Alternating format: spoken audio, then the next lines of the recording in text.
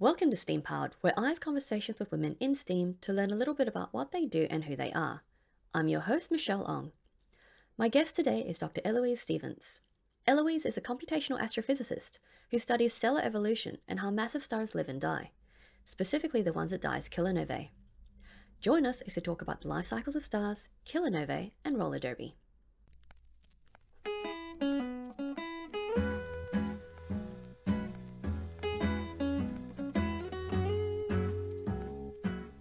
Welcome, Heloise. Thank you for joining me on STEAM Powered. I'm so happy to have you on here. Hi, thank you so much for inviting me. That's fantastic. So we'll get straight into it. You started off in physics and astronomy. So what drew you to that field? Right, so I was always interested in space when I was a kid, and not like stargazing and looking at constellations. I never had a telescope, but understanding how the world works, especially stars, black holes, galaxies, because these things are so vast and the numbers are just so extreme and incredible that they always blew my mind. And I didn't realize that it was a career until quite late. I don't really remember when, like, at what age I realized that's something I could get into, like, properly as a career. But it wasn't like it was towards the end of my teenage years properly, because none of my family are academics in any shape or form. That is not a thing. Like, we had some higher education, but not like, no. Yeah. But I realized when I was looking at unis and where I could go, what kind of courses I could do, that astronomy was a course I could pick. And I was like, oh my God, that's kind of crazy. How that? Should I do this? Yeah. And I nearly didn't do it actually, Oh, because astronomy is physics. It's a sub subject of physics.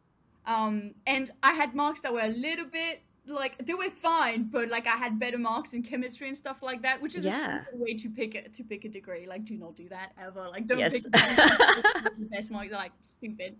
So I nearly didn't do it, but thankfully I did, and I'm still here today. So here we are. That's amazing. So did you feel that, because your physics wasn't as strong, did you find that more challenging, or was that just, complete red herring for you? Like it just wasn't really a factor? It was completely red herring. Like, because it was a marginal difference of like 1 mark out of 20 or Oh, something. wow. Like, Okay. Yeah. Tiny. it was being in my head. Like, it was silly. Um, and no, no, no. Physics was fine. I was okay at all the science subjects. Like, they're just tougher in general, because you can sort of hand wave your way through literature. You can't really through derivations, not really. Yeah, it's a little bit more precise. But no, it was fine. When you decided you want to do astronomy, like where did you see that course taking you? What sort of, career and work did you think it was going to, lead to? So by the time I was looking at uni, I was aware that PhDs were a thing. I know that. I don't know when I realized PhDs were a thing. That's such a weird thing. Like, I can't remember what I was thinking 10 years ago. But I knew they were a thing. Because how I picked my university. Um, I picked my university for my undergrad because they had a program in fourth year, so the master's year in England, that selected one or two candidates, so some of the best in the year, to go to La Palma in the Canary Islands to work for an observatory. And I remember Wow, thinking, this sounds like a that's a ticket goal. to PhD. Like, that sounds like a ticket to, like something that helps you stand out if you're going to seek a career in astronomy. And that's why Yeah. I picked that university. And then 4 years later, I ended up in that program. So that was kind of the idea. Then after that, kind of like, there's not much point planning for 7 years ahead anyway. Yeah, no, uh, exactly. but yeah. So that's brilliant. So what did you do at the observatory? Well, I observed. So I was what's called a support astronomer. So when you are just some astronomer that needs data, you can sometimes go to the telescope. Sometimes it's not necessary. Sometimes it's just impossible. So if you do programs that are really time sensitive, for example, you're observing a supernova that might happen, you don't know when. It happens one day and then you need to observe. You can't plan those observations. You can't book plane tickets. You can't do anything like that. So those are things you just kind of send an email. You've organized things with the observatory before sending email, blah, blah. But if it's something like a star that's just going to stay there, or a galaxy or whatever, you might go to the observatory to take the data yourself. That being said, not every astronomer is expert in how every telescope works and every instrument on the telescope.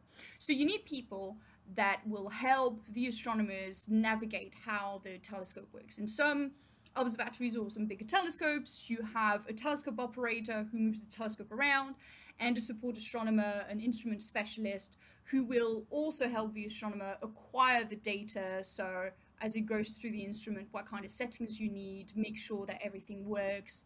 If there's an issue, help along with that.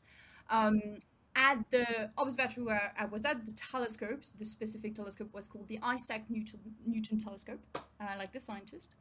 And it's a very ancient thing. They don't have that much money, so there's only one support astronomer. You're there for the first half a night. You show the telescope around to the astronomers. You're like, so this is how you start the telescope. This is how you move it around. These are the steps you have to follow. If stuff goes wrong, here is how you turn it off and on again. Which is literally what we did. Like, all of the different things you can turn off and on again, do it at the appropriate time, and usually it fixes things. Yeah. And you're there for the first half a night with them to help them walk them through it. Then you go to bed at the residencia, but you're still on call for that rest of the night. If they need help, they'll call you up. You can drive back to the mountain, because the rest is, doesn't matter. And then you just go back down the mountain the next day, and they continue with their observations, whatever, 3 days, a week, 2 weeks that they have. Usually no more than, like, more than a week is pretty rare, but yeah. Wow. And then you go back for the next round of observers who needs more help to figure it out. That's so cool. So how long did you do that for? About a year. Yeah, so that was my master's year. So I was still a student of the University of Sheffield, where I did my undergrad, and also my PhD, actually. So I was still doing a project with them, just some data reduction, smallish. I mean, it took the whole year, like, compared to a PhD or a postdoc, a project that I did on top of being a support astronomer.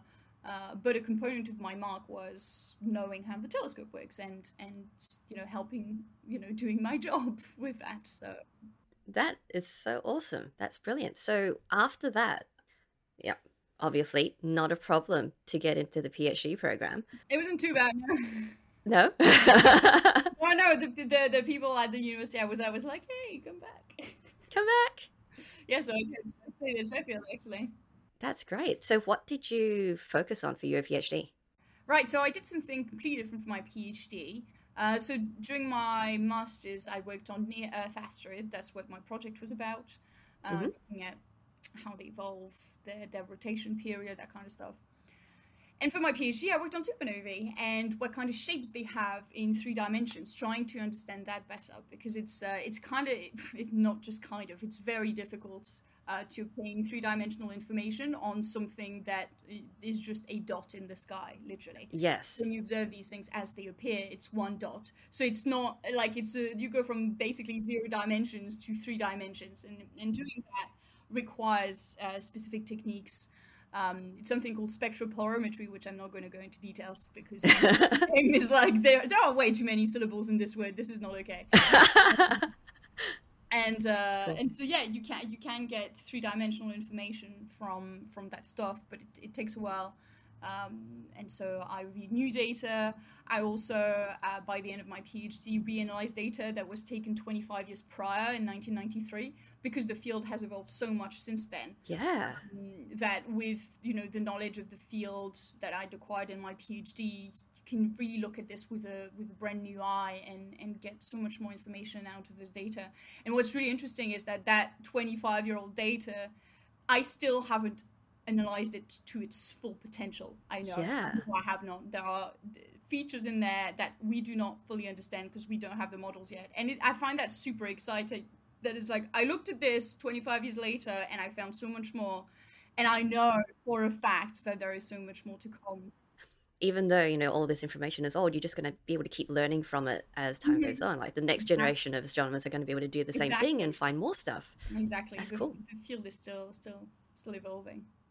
That's brilliant. So what sort of things can you learn from understanding the shape of a supernova?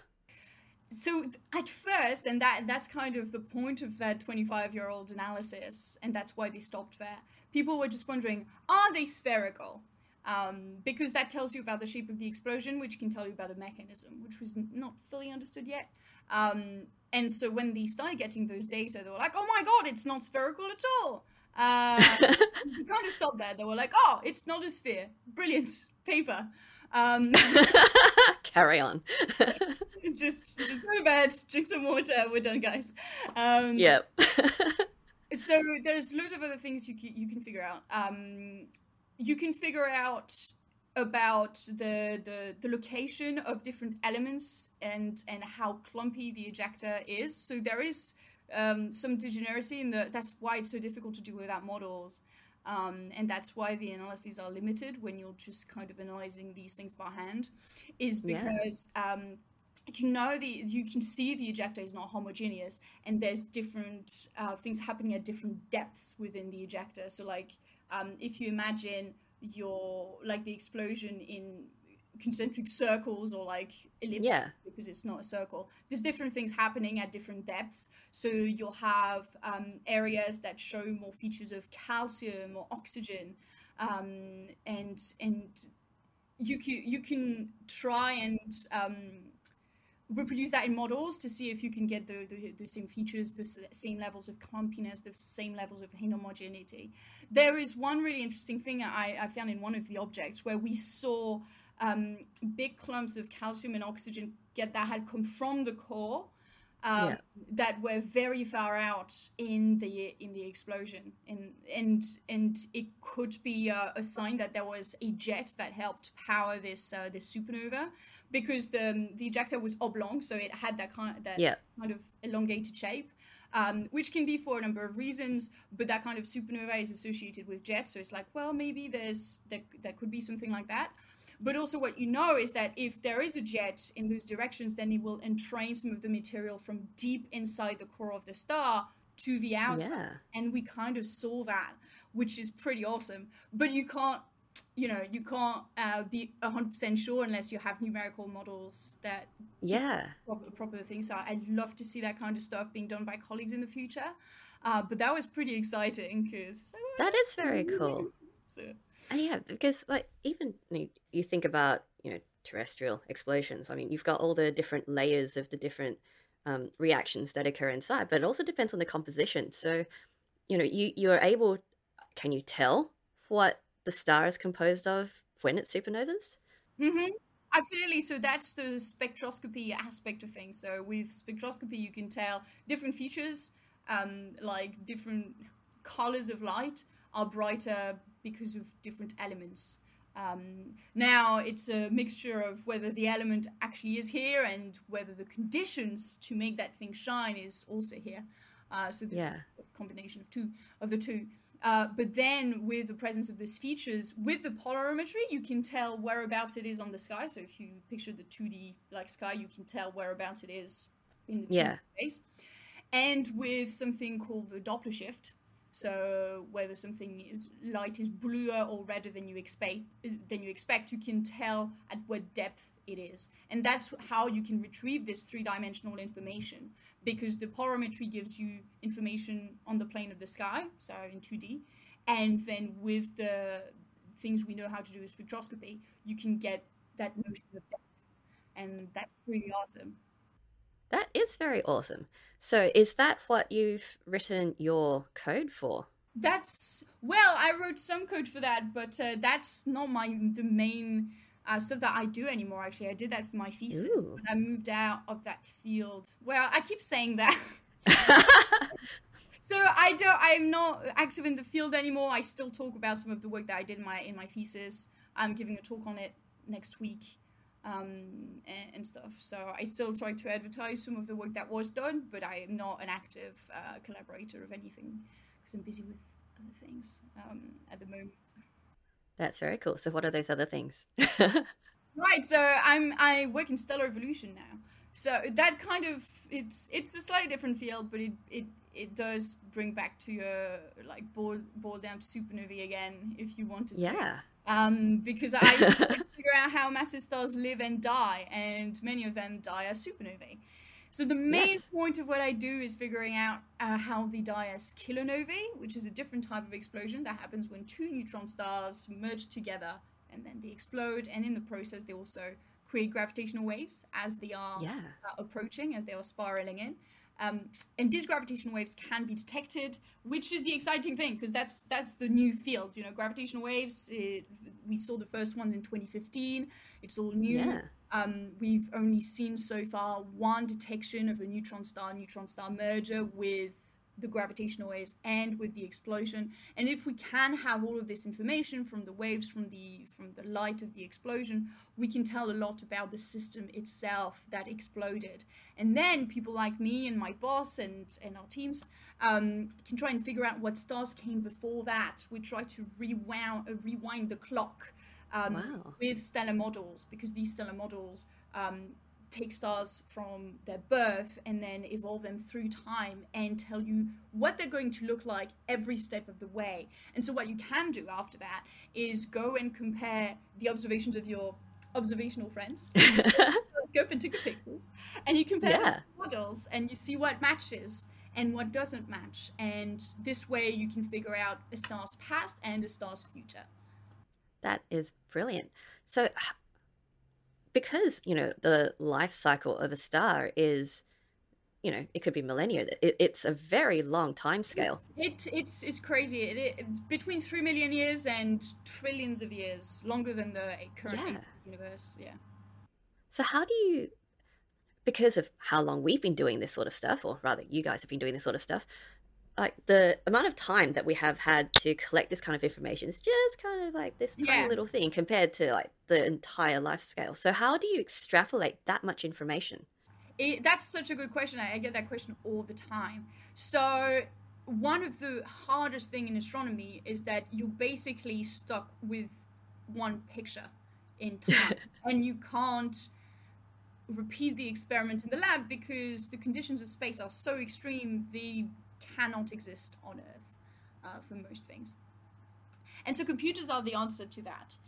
Now, fortunately, space is a fantastic lab that has many different regions that create many different conditions, and we can observe those. So there are clusters that are very young. There are what we call stellar nurseries, or H2 regions for the people in the know. There are in the galaxy and in nearby galaxy where we can observe very young stellar populations. We can look at their characteristics and see how well it matches with our models. We can look at more distant galaxies that have much older stellar populations, see what characteristics they have, see how well it matches with our older stellar populations. And so, although we don't have the movie of how one galaxy has evolved, like over time from the birth of the universe until now, we can sort of put that puzzle together using different galaxies that cover a range of ages and compositions and sizes and etc etc. So that's how we kind of try and put that back together. Oh, that's brilliant. Yeah, so just taking all the snapshots and just sort of getting the comparisons. Yeah. Exactly. You take all of the different pictures that the universe is giving you and you try and build a coherent one with the help of physics as well. You know, it's not just it's not guesswork. Yeah, yeah. Well, I'm trying to put physics in that too.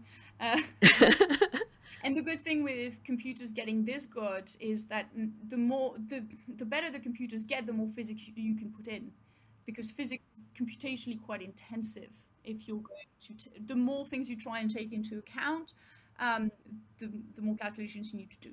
Um,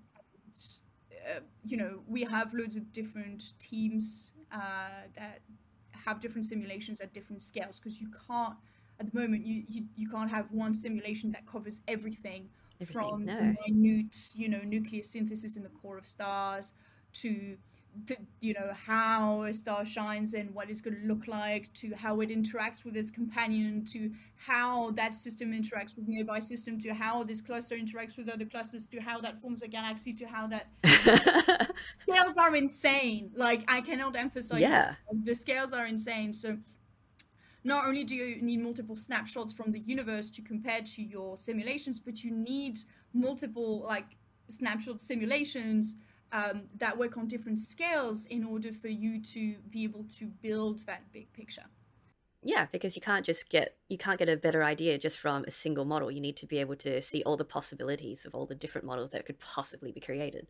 Yeah, I mean, there's just so many different fields that you need something that will work for that field, that is Yeah, relevant to definitely. that scale. Yeah, and then you end up being very super focused on one very particular area like yourself. Yeah, that's interesting because I'm not actually that focused. I mean, obviously, compared to a lay person, I am. But I'm kind of the ugly little duckling in astronomy, because I'm like, I did near Earth, like, I did novae in my undergrad, then I did near Earth asteroids in my master's, then I did supernovae in my PhD. Now I'm doing stellar evolution and another kind of explosion. I'm all over the place, like, Yeah. precision is my second name. I know people who've been doing the same stuff for like a decade and a half. My husband still uses some of the codes that his supervisor gave him during his Oh, PhD, wow. because he's been doing the same sort of stuff and an extension of that stuff, which is great. Like, I'm kind of envious of those people, because it's like, oh my god, you are the expert in that thing. Well, we'll see what happens next month, I guess.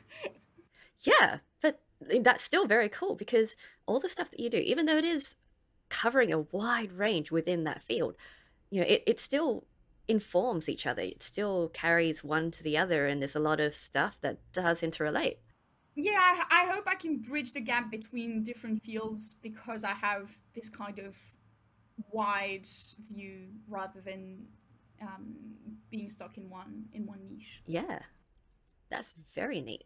So, you mentioned that, there's only been one observation for Kilonova, but how, okay, because a lot of stuff is being collected by all the telescopes, so you have a ton of data, and I'm guessing, like, did they just see this thing and went, this is like a supernova, but not? How did they realize there was a thing? that's such a good question. Oh, I love the discovery of the Kilonovae is one of the best story I'll ever tell. I was on the outskirts of the field, so I'm not on any of the papers, but I knew the people that worked on that stuff. So people knew that Kilonovae were going to be a thing. Like, there were still debates about what it was going to be called, but it had already been in the literature. People had thought about what a neutron star merger could be. People already thought that they were the cause of what we call short gamma ray burst. There's another kind of gamma ray burst that's long, which is why we have the short in front. But just nobody was sure until you could actually see it. And so what happened is that LIGO, which the people that observed the gravitational waves were doing their thing, and they saw a neutron star merger. And they can tell from the gravitational waves, because the signature is very different from a black hole merger, because the objects are much smaller. They don't have the same mass at all. And so they can tell exactly what kind of mass the objects have. And they were like, this is neutron star stuff. This is... And they can also tell you roughly what distance it's at, and they were like, this is nearby, this is really close, this is good, guys. And so once that news came out, I mean, it was kind of, they kept a lid on it, but a third of the astronomers, of all of the astronomers, knew about what was going on. Best kept secret. Worst. Like, so basically all of the things they had put in place, because people had thought about that possibility and they had follow-up strategies. So what you do in that Mm-hmm. sort of case, when you think, okay, we might be able to observe this this sort of cool stuff, you can put in you could put in requests at the telescopes ahead of time saying, if this stuff happens, then we will need this sort of time. Or in that case, it can be so exceptional that the people that direct the telescopes are like, we will just take control of the telescopes for a little while. Sorry for the people that are already here. My husband was observing at the VLT at the time, and so they Nice. took 2 hours from him every night at the beginning of his night to observe the object. And so basically all of the telescopes that could look at it looked at it, and all the wavelengths that they could. Now, very quickly, they found they had found the counterpart, so the light from the object, and they managed to find it because they didn't just get the gravitational wave, they also got the gamma ray burst. And that's very cool because that allows you to it helped them triangulate the origin of the signal. And so they had a bunch of small telescope that can move really quickly, like look at all of the galaxies of the sky, like, oh my god, where is it, and they found it. And when they found it, all of the big telescopes that are big and clunky or whatever, that need someone special to be like, hey, we're going to take 2 hours of your time, then do that in the following days. And so obviously it was a secret, but then because everyone was like, people were like, well, where is my telescope time going? Like, looking at the logs of the telescope to be like, well, they're looking at this position exactly. So everyone knew. There must be something going on here. We need to have a look too. Everyone knew kind of where the object was. Like, it was so secret. Like, they weren't allowed to be in the control room of the telescope in case someone saw the spectrum coming and like they didn't want to get spooked and everything. So it was the worst kept secret in astronomy, also because one of my mates, he's one of the biggest theorists of the late second half of the 20th century. He writes books about supernovae and stuff. He tweeted about it, bless him. He was like, oh my god, electromagnetic counterpart to neutron star merger, blow your socks off, on Twitter without anyone before any official announcements. So he got reprimanded a little bit. Everyone, okay. So everyone knew, and eventually, the papers came out, and it was great. But yeah, it was definitely the worst kept secret in astronomy, and that's why it makes me laugh when people are like, "Oh my god, there is alien life, and they're just hiding it from us." It's like, if astronomers know something exciting, we can't keep a secret. Like, this is always the there's no way. There's no way they could possibly keep this from anybody else. That's brilliant. And it's funny because you're keeping a secret from a bunch of people whose sole job is to extrapolate information from the little that they've got.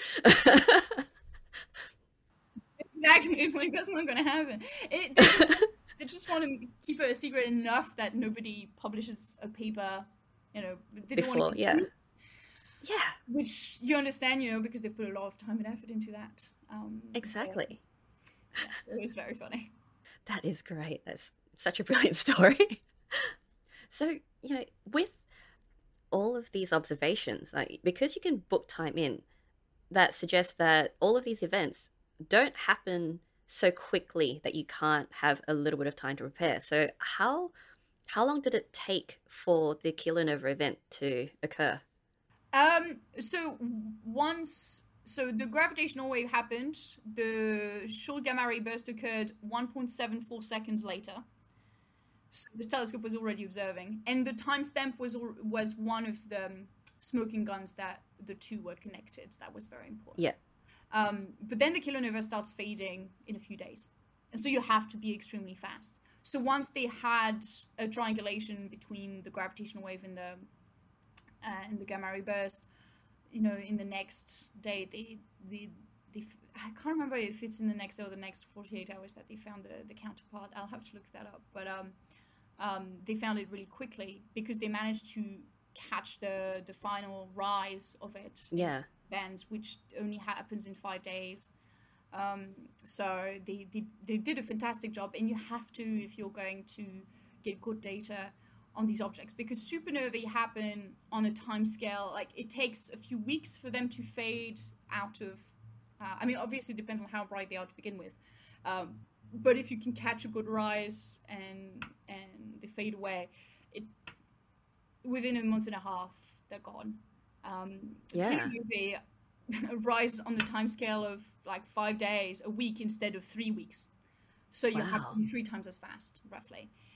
That's pretty cool. So, given the vastness of space and the number of potential events that could be occurring that are worth looking at, how do you even begin to know how to focus your attentions to know to expect all of these things or to know where to look for? It's just chance. A little bit, yes. So there is a big thing with chance, especially because we don't know the rates exactly because we've not seen that many. So we expected to see many more neutron star mergers with further gravitational wave observations. We haven't seen that many, which is quite interesting. Yeah. Um, Maybe it's just something about the universe. Maybe it's just something about the detectors. We'll get more gravitational wave detectors online in the next few years because now this technology is really up to par. So we're going to get much more in the future, but you can't really know. Um, Yeah. and then, but you have to be prepared the whole time. So I'm part of a collaboration called Engrave, which when the gravitational wave collaborations are in observing mode, so they have observing seasons or like observing runs, which last about a year. So the last one ended in 2020, like about a year ago, basically. Um, and when those are happening, we have on-call teams which rotate every week. So there's a few people whose job it is to keep track of the alerts. So the gravitational wave people will do very quick data reductions and send out alerts saying we saw this. It's probably this kind of masses, this kind of observations, and occasionally you get a neutron star merger candidate. Now, Engrave's job is not to find the counterpart; it's to follow up the counterpart when it is found. So for the finding the counterpart, I've got a friend who works with GOTO, which is a telescope on La Palma, whose job it is to slew to the position of the sky that it could be in, because the gravitational wave people give us basically a banana on the sky, a Yeah. map of probability that like in this potato red General area. the most likely area. So because we don't have that many gravitational wave detectors online yet, the regions are pretty vast, and it can be difficult to explore all of that. But in the future, when we see more neutron star mergers that actually have counterparts, so that makes sense to actually observe, and when we have more gravitational wave detectors online, which will help us triangulate and narrow down these regions, then it will be much more convenient to do these searches. So the way it will work is the telescope will be able to automatically know the alerts and prioritize their observing programs. So they have schedulers that, it's people who think about how the schedulers work, but then they can work automatically, and they can then rapidly slew to the right position in the sky and take a few images and do a little bit of data reduction themselves and tell you this position, like this picture does not look like the picture we took 3 days ago.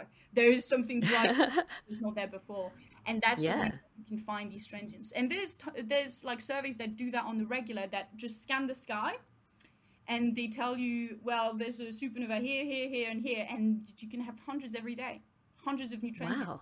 like things in the galaxy. Either it's variable stars, it can be just simple novae, which would be in the galaxy, supernovae from other galaxies, stuff like that. You can get so many a day if you That's just scan the amazing. sky very regularly. That's very, very cool. Yeah, I was going to ask, like, how many supernovae exist, or how do you know how many actually occur at any one time? But that is a lot, but I guess scale, right? It's not hundreds of supernovae a day, but it's not. It's quite a few. I think there were like Yeah. 20. I think in 2018 or 2019, I looked at a database and they had 25,000 alerts in that, Wow, something like that that. is So amazing. I haven't, like, because I'm not really an observer anymore and I Yeah. don't keep track of those, like, I could run those numbers again, but it's quite a lot because they're visible That's from a heaps. very long distance. Yeah, that is very, very cool. So, what have we learned from that Kilonovae data so far? So much. First of all, the short gamma ray burst coming from neutron star mergers is a go. That Yeah, works. So that's pretty exciting. Oh, God, I should have revised. I'm um, sorry. it's fine. So because there is just so much that people are doing that is not even on my radar. People have been looking Yeah, at what's called the equation of state of neutron stars using these data. The upper mass limit of neutron stars as well, which is still kind of up in the air. We don't really know. It's somewhere in between like 2 and 3 solar masses. But we're not quite sure there. And so some people use that data to place limits, which is very helpful. Some people had a look at the environment of the kilonova. I'm actually going to do a reanalysis of that using our own models, which are binary star evolutionary models, which kind of makes sense because it's from a binary star. So it'd be cool to um, so and yes, looking at what kind of environment it's in, how old the population is, all of that stuff. And it seems that there's kind of a younger population as well as an old population, but there's more to come on that in the future. And yeah, this just the day it was published, there were 80 papers on that object wow.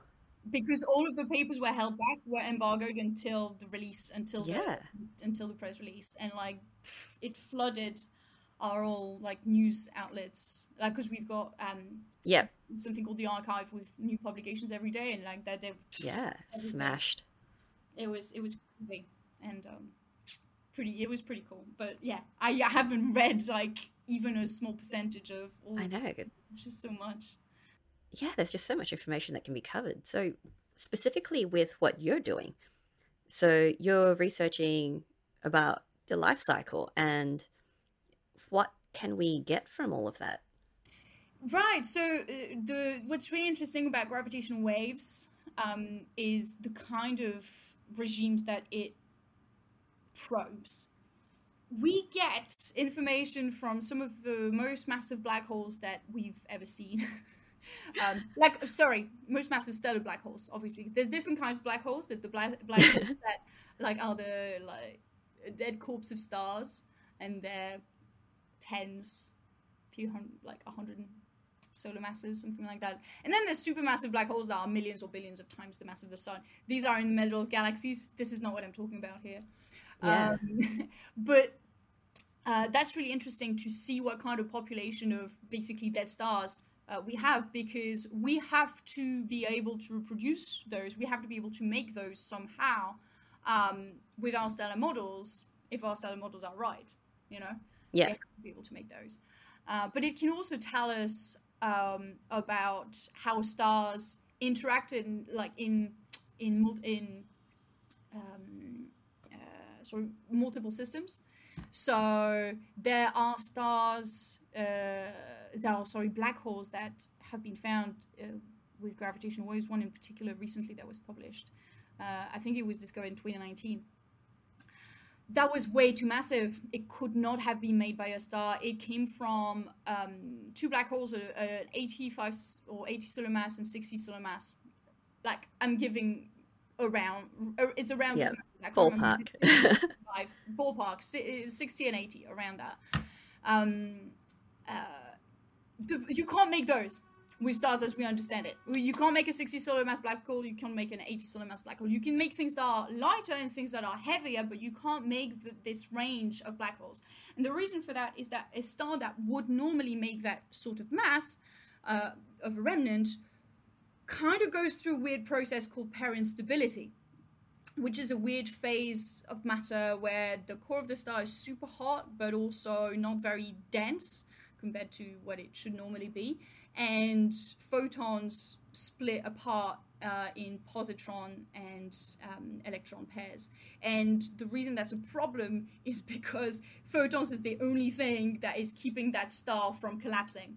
And Yeah. when that happens, nuclear fusion starts again, but in a runaway manner. It just keeps going faster and faster and faster and faster until the whole star is disrupted. And that means that there is nothing left behind. And so all of that mass that could, like, if it wasn't for that process that would normally go into making a black hole of that mass, is instead completely disrupted and spread out into space.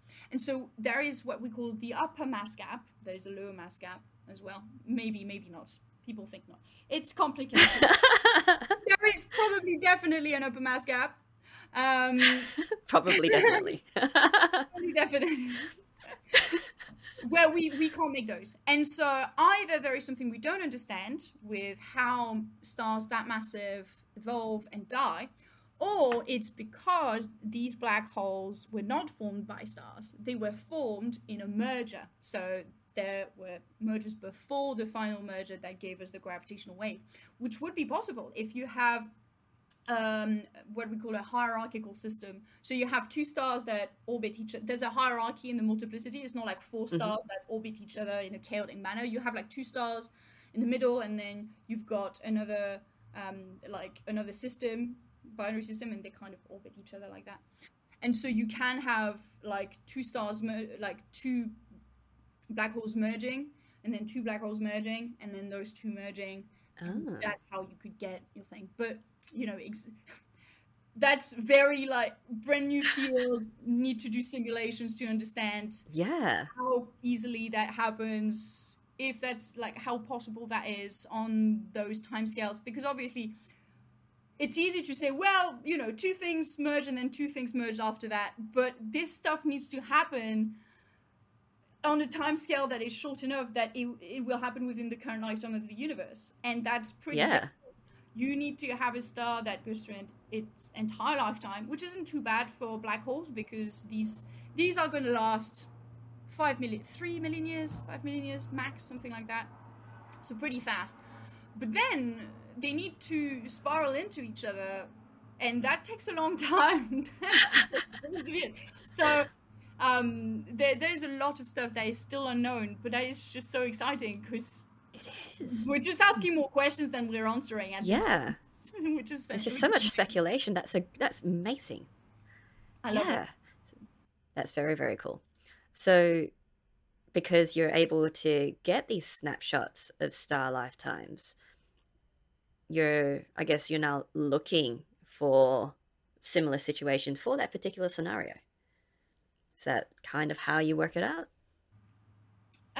So do you mean looking for similar situations in models or in real life? Well, as in the data in real life. So you said that, you get snapshots of the nurseries, and then you get snapshots, all the way through this life cycle. And, you have to be able to find this scenario where you've got these, stars starting to merge at different stages.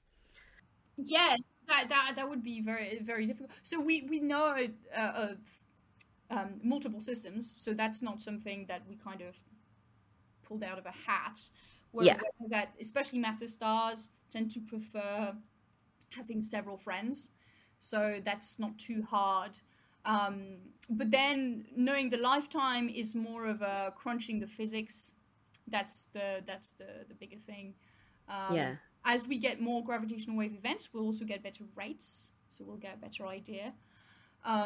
But yeah, there's loads to do when it comes to the its mechanics. You need to create different systems with different parameters and put in all physics, because there's several mechanisms that occur when you have more than two stars orbiting each other. You've got special kinds of instabilities that can occur that can help accelerate this process. So that's quite interesting, where if you don't put enough physics, it doesn't work, but when you put more complex stuff, it actually helps.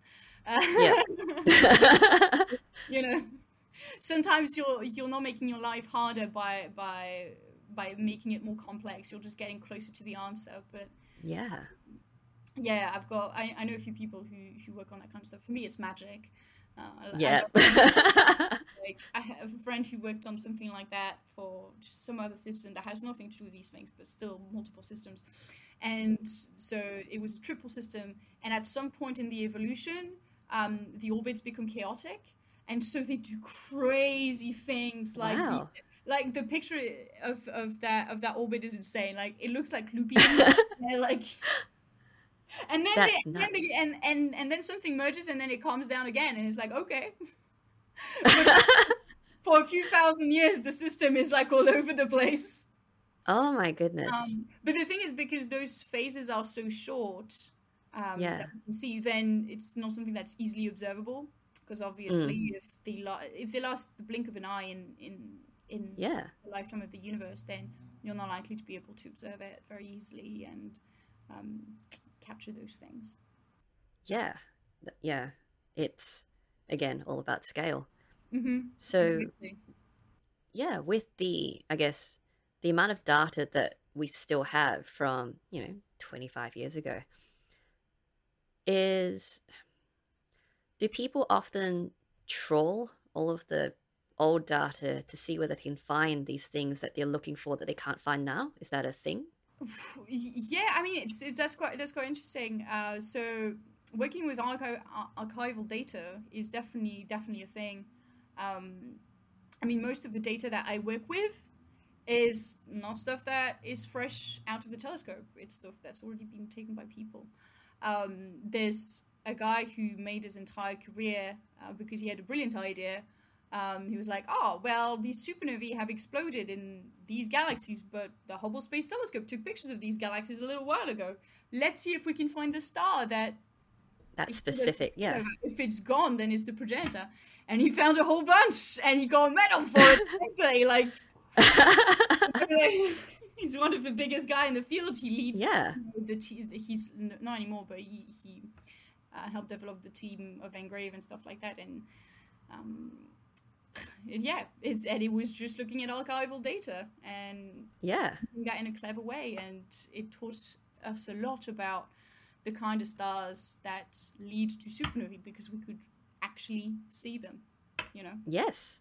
And actually get all the data to get a bit more information about, how that tracks and how it kind of leads towards that event. That's very neat.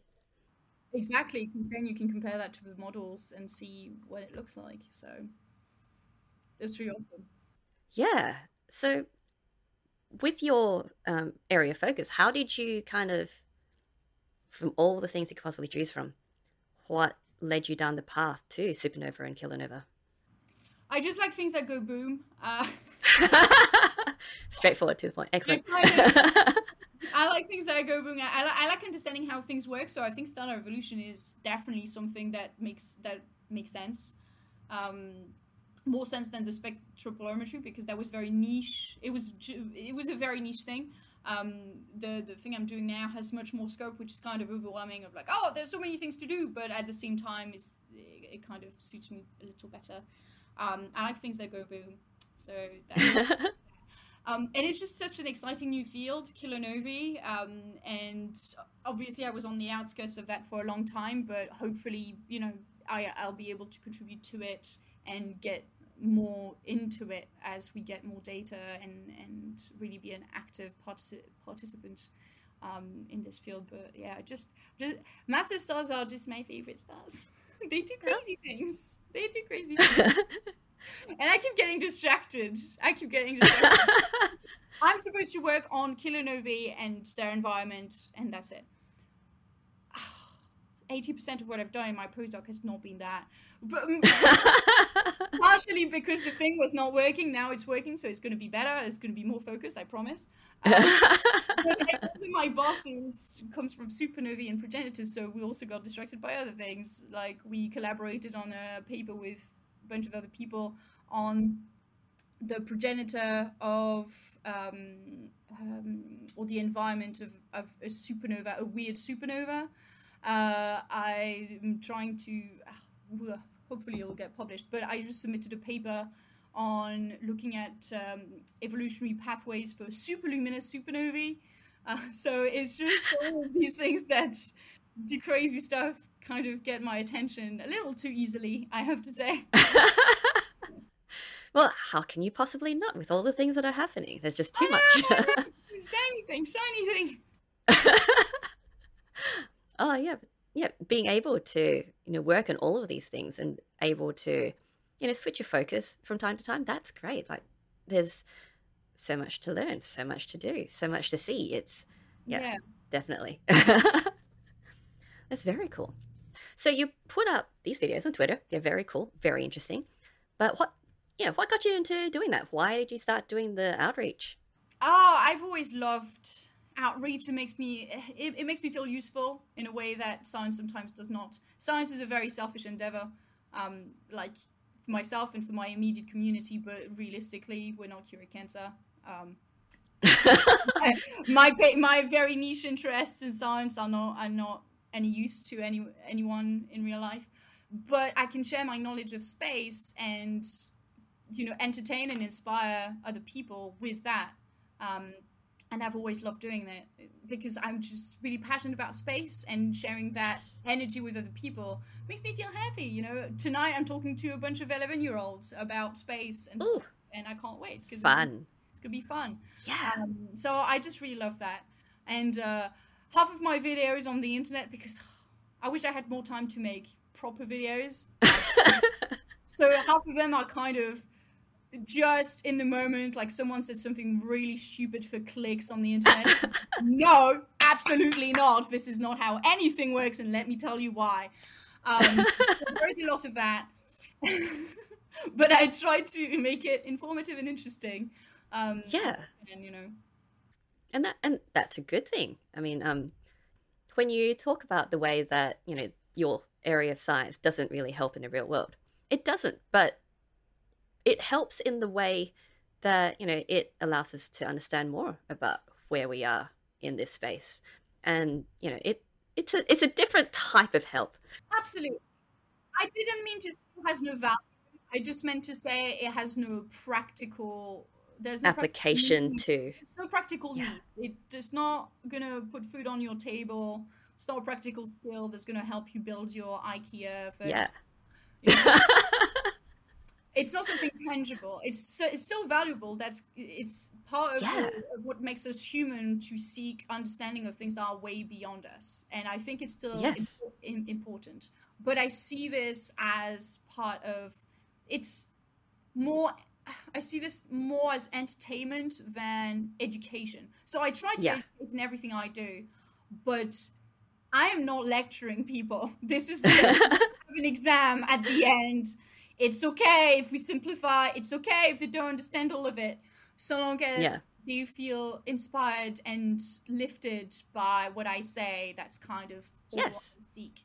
And that's what I love doing. Actually, that's something I will advertise. It's not I don't get paid for any of it, but on my website there's all my contacts and my emails and my Twitter and everything. And I do things online via Zoom to like schools or astronomical societies or events like conferences or whatever. I'm a public speaker, and I will speak at your event if you let me know, and we can find a date. So I don't charge for educational purposes. So just if you're interested in my work and in what I have to say, then just let me know, because you can just book me. I'm very happy to spend some time talking about these things. That's something I do in my off time because I'm passionate about it. Exactly. Yeah. So, yeah, definitely. It's not about it not being important because, life, the universe, and everything is about, who we are, what we do, why we're here. And, it's such a literally nebulous topic for most people because we don't really see much of what it involves outside of popular culture. Yeah, yeah. It's very interesting, and those numbers are so confusing and mind-boggling. Like, it's very Yeah. interesting because we have people going too far the other way. So there's a guy corrected on TikTok recently. I was like, oh, if Beetlejuice goes supernova, we won't have nights for 3 weeks because it'll be so bright. And it's like, no. If a supernova exploded close enough to Earth that we would have no nights for 3 weeks, we would have other problems to worry about. But yeah, no, it was crazy because like that's absolutely not accurate at all. But obviously, because the numbers are so crazy in general, it's hard to Yeah. know what is fact and what is fiction unless Yes. you actually run the numbers. You can't know. Absolutely. And some people are like, oh, but it's so far away that maybe it has already happened. It's not that far away. It's 600 light years away. 600 years is nothing in the life of a star, but people don't, people, oh, it's just really far away, so it's dead already, which is, the concept scale, because they don't match on either side. Yeah. If you're not used to these numbers, your brain can't put them together. And it's Yeah, it's not just this weird blur between now and then, exactly. It's and like it's yeah. it's really far away and really big, and it's and they just parrot something they've heard before that. Oh, the stars you see are already dead because they're so far away, which is a by the way, that's a lie. If you've heard that before, in fact, and you believe it, it's absolutely not accurate. The stars that we see in the sky, they're really bright and very close. That's why we can see them with our eyes. And they're at most like a few thousand light years away. So they're absolutely not dead at all. Like, you can wish upon the stars and you'll find. Some of the stars that you see with telescopes dedicated as like professional telescopes, that are so far away that they are like 10 billion light years away. Yeah, those are pretty them. But these stars are they're not just in the Milky Way, they're in the solar neighborhood. Like, it's next door, so we're fine. But yeah, it's bad enough that we've got, fake news about all the stuff that happens, terrestrially, and then now we have to deal with space fake news. I Goodness. know, it's like as a science communicator, because like these people, they only do it for clout, they do it for clicks, but they contribute to people losing faith in science because they see all of these science news that are bullshit, and then they turn out to be bullshit. Yeah. And they're like, well, scientists don't know. It's like, scientists freaking know. It's just that it's not scientists telling you that shit. It's just some random guy doing his research on the internet.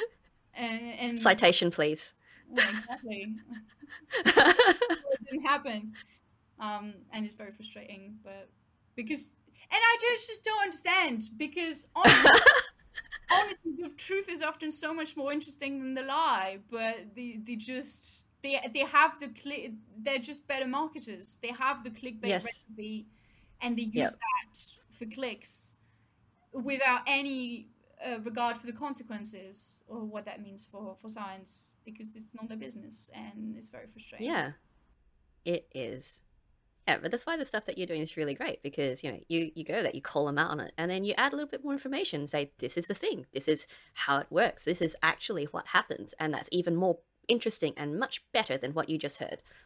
Yeah, I'm getting the sense that quite a few people are getting into that sort of debunking Yeah. content, that's debunking misinformation. I think people are starting to get sick of it.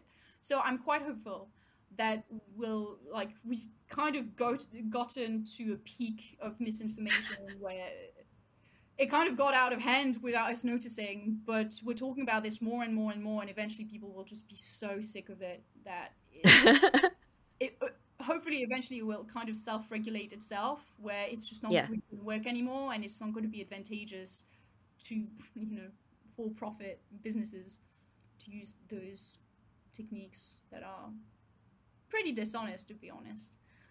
They are. We'll see what happens. Yeah, well, one can hope. I'm hopeful. I'm trying to be hopeful. Yes, definitely. So let's get into some of those other questions that are completely unrelated. So, what hobby or interest do you have that's most unrelated to your field of work? Right, so I do roller derby, which has nothing to do with science. Fun! Yeah. It's all physical. So roller derby is a sport that is played on roller skates, where you have two teams going against each other. 5 people are on track of both teams. So 5 versus 5 on track at any given time. And one of the people in each team is tasked to score as many points as possible. And the way you score points is by lapping the people from the other team. Yep. And the way you prevent the other person from lapping you is by hitting them and getting in their way. So it's a full contact sport on wheelie shoes. The call was disconnected. Resuming. Roller derby, contact sport, Yes. lots of fun, violent. Yes. It's not violent. It's fully consensual. It's really fun. I love it. And we wear proper pads and all that, and we nearly don't get hurt. Breaks happen occasionally, but not to me so far. That's cool. Um, That's all right. So, what position is yours? so I played both jamming and blocking. So jamming is the person who scored the points, and blocking is the person who prevents them. Um, That's cool. uh, in the last season, which was my first competitive season, but obviously COVID we didn't do much. And I'll be doing more jamming, I think, this season. Kind of depending Nice. on what the team does, because I'm not super hung up on what position I play. So if people prefer things, I'll be like, well, I'll do whatever. Like the next game, I'm not even going to be on track because we've got quite a few people that are willing to play. So I'm happy to like be one of the referees. And so I'll be in the middle of the track. You're still on skates and like them, but like checking their positions and making and counting the points. So that's the job I'll be doing at the end of March, proper game. So yeah, there's Nice. lots to be done on skates. So that's really fun. I love it. That's awesome. That's cool. So, is that, yeah, is roller derby like pretty popular in Auckland? It's okay. I mean, we've got two teams in Auckland, but Auckland is a big city of 1.5 million people.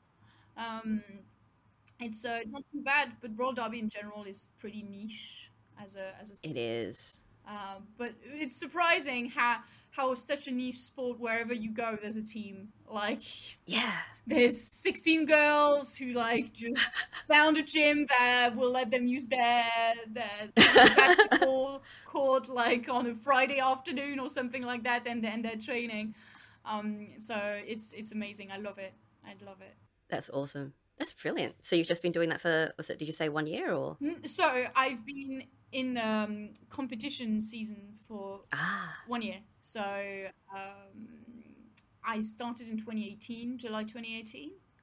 Uh, cool. so it's been nearly 3 years that I've been Nice. practicing the sport, but it takes a little while to be able to actually play it because Yeah. it's a full contact sport on skates. You're not allowed to actually play the game before you've demonstrated your ability to play it safely, Yes. for your safety and others, really. So you've got to, be good enough on your skates and understand the rules sufficiently to understand where you're allowed to hit, where you're not allowed to hit, because it's not just a matter of rules, it's a matter of safety. So, for example, you're not allowed to hit the back, like the spine is a no, Yep. you can't hit with your fists. Uh, so yeah, Yeah, makes sense. yeah, it all makes sense in the end. It's cool. Yeah. So, they've got local teams in Perth. I haven't had a chance Nice. to go check them out, but it's been, yeah, I get the impression it's been around for almost 10 years. It's very cool. Yeah, Well, yeah. probably been longer than that, but it's great. Yeah, I mean the sport started I think it was very popular in the 70s in America or something like that, but it was completely different. It wasn't really a sport, it was more like wrestling. Yeah. But now it's a proper sport with proper rules. Like we have kept something from that era though. We have derby names, so you pick a name when you're on track. You're not called by Yep. your last name or anything like that, That's cool. which is What's pretty yours? fun. I'm Dr. Nova. Dr. Nova. That's a good My one. name I is love it. it's so weird. It used to be Supernova, but it immediately got shortened to Nova, which technically isn't the same astronomical object, but I wasn't going to put No. it down. Even though, like, no one gives it. Actually. Like, Nova, it's two syllables. That's as much as we can manage when we're on track and yelling your name to get your attention. Nova it is. And then when I got my PhD, my whole team in Sheffield was like, Dr. Nova, Dr. Nova, and they kept calling me that. So that's my official name. But when I'm on track, people just call me Nova. And That's cool. so, yeah, so it's very weird because, like, when you're in the team, you call people by their derby name, and sometimes you don't know really their real name. So Yes. when we have league meetings and I have to do attendance because I'm the secretary of the league, it's like, who the fuck is like Pigeon on the list? Oh, Emma, great. It's funny when you actually get into those circles where you just, the entire community revolves around the nicknames. Because I used to work at an internet provider, and this was, back when there was still dial-up. very small. Um, so everyone had their usernames, and it wasn't as though you had first name dot last name like you do with all the fancy corporate stuff. It was whatever you wanted. And it got to the point where one of my coworkers introduced me to his child by my username because he couldn't remember off the top of my head what my actual name was. uh, Oh my god. yeah, Yeah. it happens. I mean, it happens all the time for us. Like, Yeah, it's cool. Okay. And which childhood book holds the strongest memories for you? I don't know. I wasn't that much of a reader. Ooh. I know. I'm of the generation that should say Harry Potter, but I got bored after the second book, so I'm going to upset a lot of people. Sorry, I didn't really do that. Oh. Um, so I didn't have really a favorite book that was like fiction, Yeah. but I remember very fondly um, one of the first books I got about astronomy, which is about the Ooh. planets, and it had all. I mean, it was a series of books. It was still at the time the 9 planets, so there was a book Yep. per planet, and it had a like squishy cover because it was for kids, like for like Ah. 6-year-olds, and it was great. And like that's one of the things that sparked my interest in astronomy and in science, and I still remember that to this day because it was such a lovely little collection, and Ah. it was so good. I love that. Oh, yeah. Well, a lot of the people I've spoken to, the books that they loved as a child tended to be related to what they ended up pursuing later on in some way. It's like, Yeah, yeah, this is the thing that, that really intrigues me. This is the thing that I'm now passionate about. It's great. Like, you just yeah, see this little seeds being planted. yeah, definitely. Yeah. Okay. And last one, what advice would you give someone who wants to do what you do? And what advice should they ignore? I have so so many pieces of advice. Which one should I pick? Um, Learn to code and learn early is I would say. And also, you're not stupid. Science is just hard. That's something I keep telling Yeah. students consistently, and I have to keep telling myself. You're not dumb. It's just that science is hard. When it starts getting difficult is when it starts getting good. So, Yes. and what advice should they ignore? Well, if you're going to be in uni and you've got all of the people being like, oh, just come to the library, we'll just work all through the night for the exam tomorrow. Don't do that. Don't pull all that. That's a stupid thing to do. I mean, I never did it, and the people who kind of forced me into that, I hated them with a passion. Writers just revise the day before and then have a good night's sleep. Like, your anxiety will thank you. Yeah, don't listen. Just don't listen to these people. Yep. Definitely. They're no good. No. And yeah, it's a false economy. It just doesn't. Uni was amazing. Like, the people who talk the most are the ones that have the least to offer in my experience. There were two kinds of big talker. The ones that are like, oh, I never do anything, blah blah blah, blah, because they prided themselves into being able to still get through without putting any ounce of effort, which is like weird flex, but okay. Do you? And the people who had worked the whole time, which is like, okay, you have no life, congratulations. This is not what's not clicking. Yeah, exactly. So yeah, people that gloat about either doing more work than they should or not enough work, it's just they're not worth your energy whatsoever. Yes. Usually they're lying definitely true. about it either way, to be fair. Like, so It's good. Good advice. Because yeah, when you're at uni, there's a lot of rubbish, there's a lot of BS that happens. and everyone's so young and impressionable, and it's peer pressure, but like in a very subtle sense, like because you're comparing Yeah. yourself to your peers, and you need the reassurance of like, am I doing what I'm supposed to do? Yes. Because you don't know yourself in work and in a learning, and I mean, you've been in school for so long, but you've not really It's a different learning environment different learning when you go. environments, and Yeah. like some people have been challenged by that point, but for a lot of people, like myself included, you haven't really been challenged by school. Let's be honest, like you spend most of the time Yeah. fucking around, and you still got there. Which makes sense, because school isn't just about learning, it's about socializing and making human beings that are going to be functional in the workplace. It doesn't always work, but that's part of the aspect. But there is so much more to learn about yourself and how you work and how you learn when you're in uni that it is confusing. But yeah, letting yourself be impressed by people that are saying a ton of shit, because they're probably full of shit, to be honest. Like, if they're being really loud about it, don't pay no mind. Lesson 1, hone your bullshit detector. Yes. Skills to pay the bills. Yeah, absolutely. Like, this one will save you time in the workplace, 100%. That's probably the thing that will be the most useful out of a degree. Yes, I think so. Very cool. Okay, so if people would like to learn more about what you do and, more about you, where can they go? So I'm on Twitter and on TikTok when I'm not gone for 2 weeks because of writing papers and stuff, but I'm mostly there. And I answer all the questions at Sidonahi, which is a weird spelling, Sydonahi. It's a weird username from the 2000s. I should probably have changed that handle at some point, but it kind of grew with my platform, and so yes, I'm stuck with it now. It's a remnant of when the internet was in its infancy. I can't get rid of it. The stupid username I got when I was 14, and it's like, we're going to live with it, okay? And there's my website, which is much more sensible because it's my name. It's hfstevance.com, and there's links to my Twitter if you can't type the word.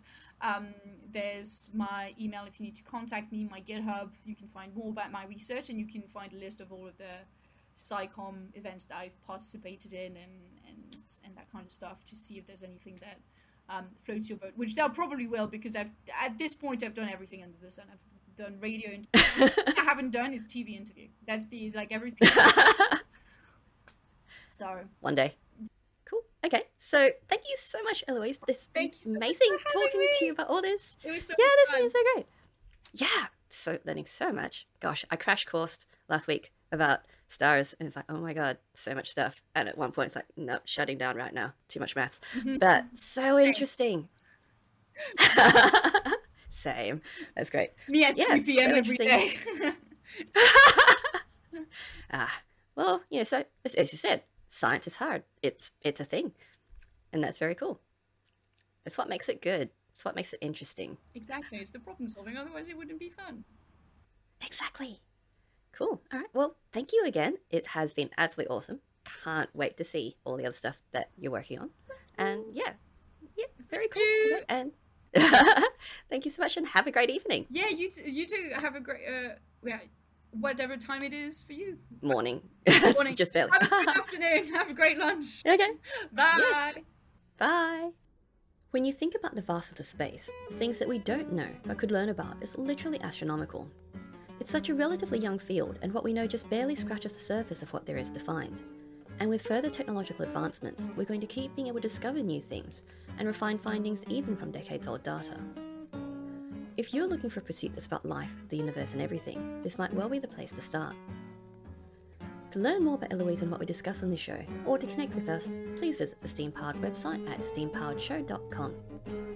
You can also reach out to Heloise on Twitter, TikTok, and her website, the links of which will be in the show notes.